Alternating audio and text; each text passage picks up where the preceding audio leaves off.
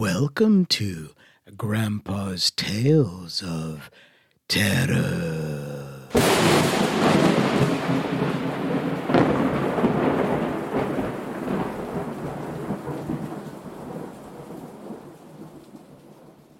Today's tale is entitled The Tree, The Conclusion. Now close your eyes and let your imagination carry you into a world of fear and horror.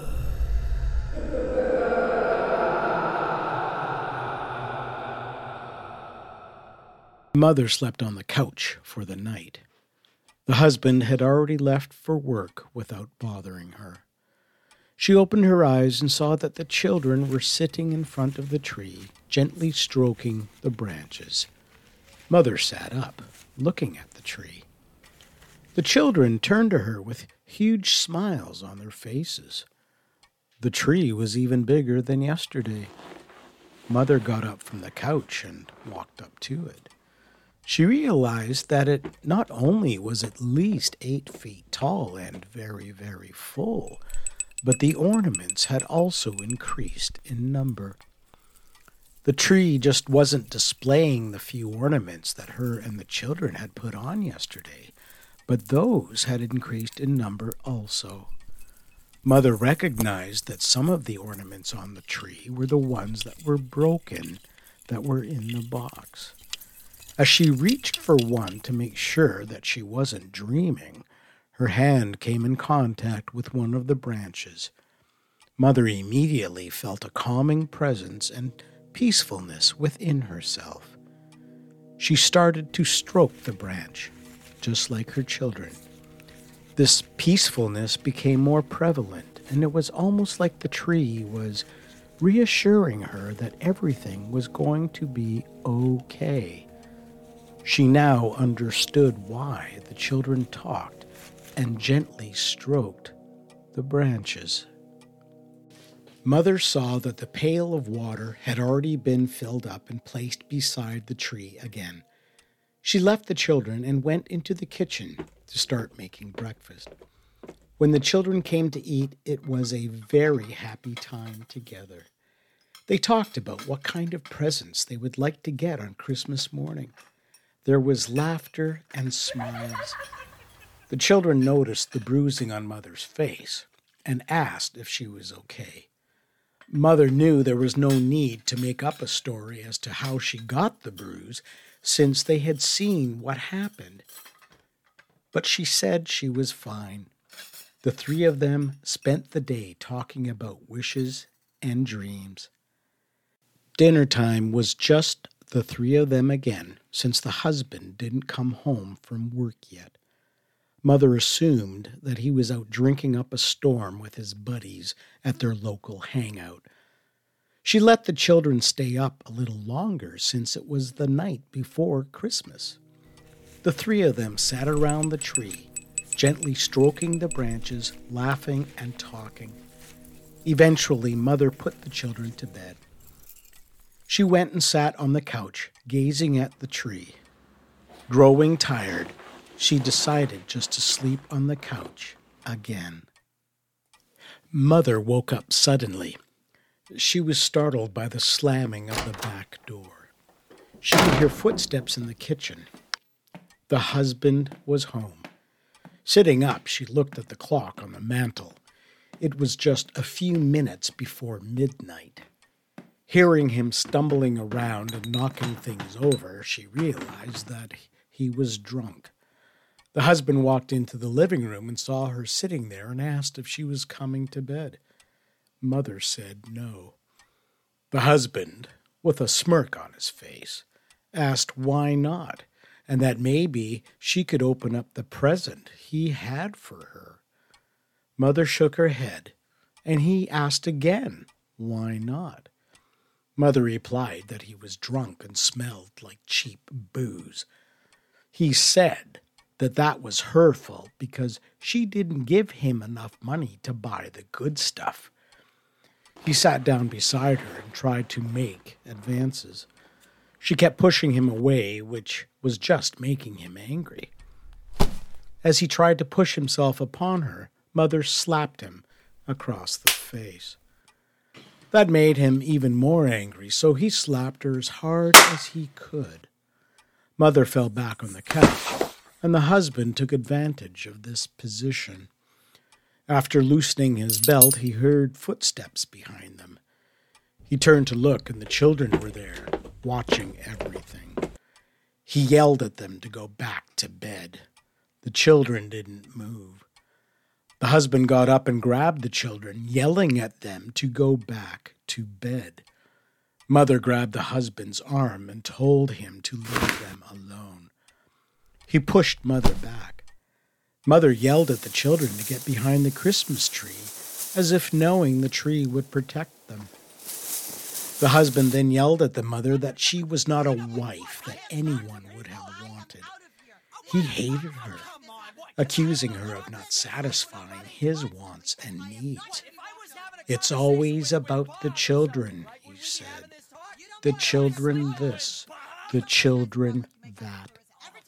Mother came back and said that he was a loser drunk, that he didn't deserve her or the children. He wasn't a father at all, but a controlling, manipulative, and pathetic image of a man. The husband looked at her and told her that if that is the way she felt, he was going to leave, but he was taking the children with him. He started walking towards the tree that the children were hiding behind. Mother jumped on his back and yelled at him to leave the children alone. He swung around, which caused Mother to land on the floor. He started walking towards the tree again, and the children were screaming, "Don't hurt Mother, and don't hurt the tree." The husband yelled back about how pathetic the tree still looked, with its missing branches and the mess of the needles on the floor. He kicked the bucket of water out of the way, spilling its contents. As he reached for the children, the husband hesitated for an instant because he could have sworn that the tree was blocking his attempts to grab them. It seemed as if the tree was moving in the way.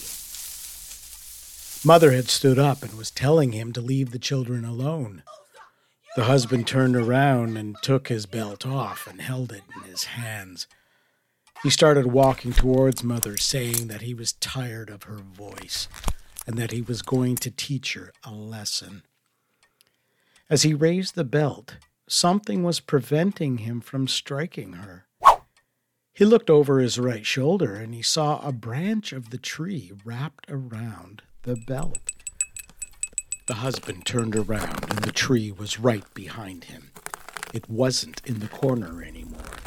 It also wasn't the Charlie Brown Christmas tree that he saw. The tree was very large, very tall, and he could almost sense that it was extremely angry.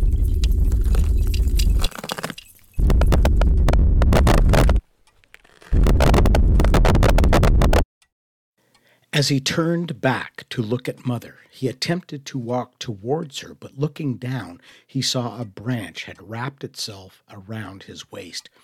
A branch grabbed his right wrist and pulled his arm out to the side. Another one pulled his left wrist and arm to the side.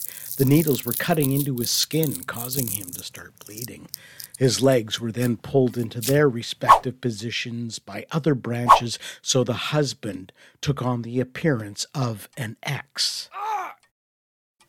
Mother looked at him, but displayed no signs of emotion whatsoever. She saw the razor-sharp needles cutting into his skin, but no blood was dripping onto the floor. The husband was screaming in pain, not just from the needles, but also from the branches pulling on his arms and legs as if he was being dismembered. A thin branch wrapped itself around the husband's mouth and was cutting into his cheeks between the lower and upper jaw. Deeper and deeper, the branch cut into the flesh, making its way to the jaw hinge. The husband continued to scream, looking at Mother. his flesh being ripped and torn. More and more his limbs were being spread apart.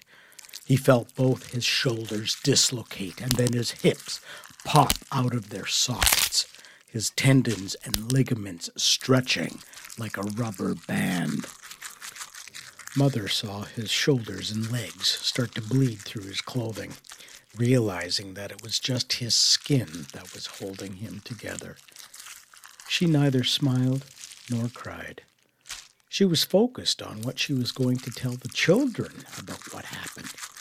Finally, the loudest scream came from the husband, muffled by the blood in his throat, causing him to gurgle. Then, his limbs were torn away from the rest of his body. She watched as the tree pulled him into the branches, swallowing all the bone, muscle, and blood. Mother walked up to the tree. The husband's face was the last thing she saw as it was slowly absorbed, his lifeless eyes looking at her and then disappearing.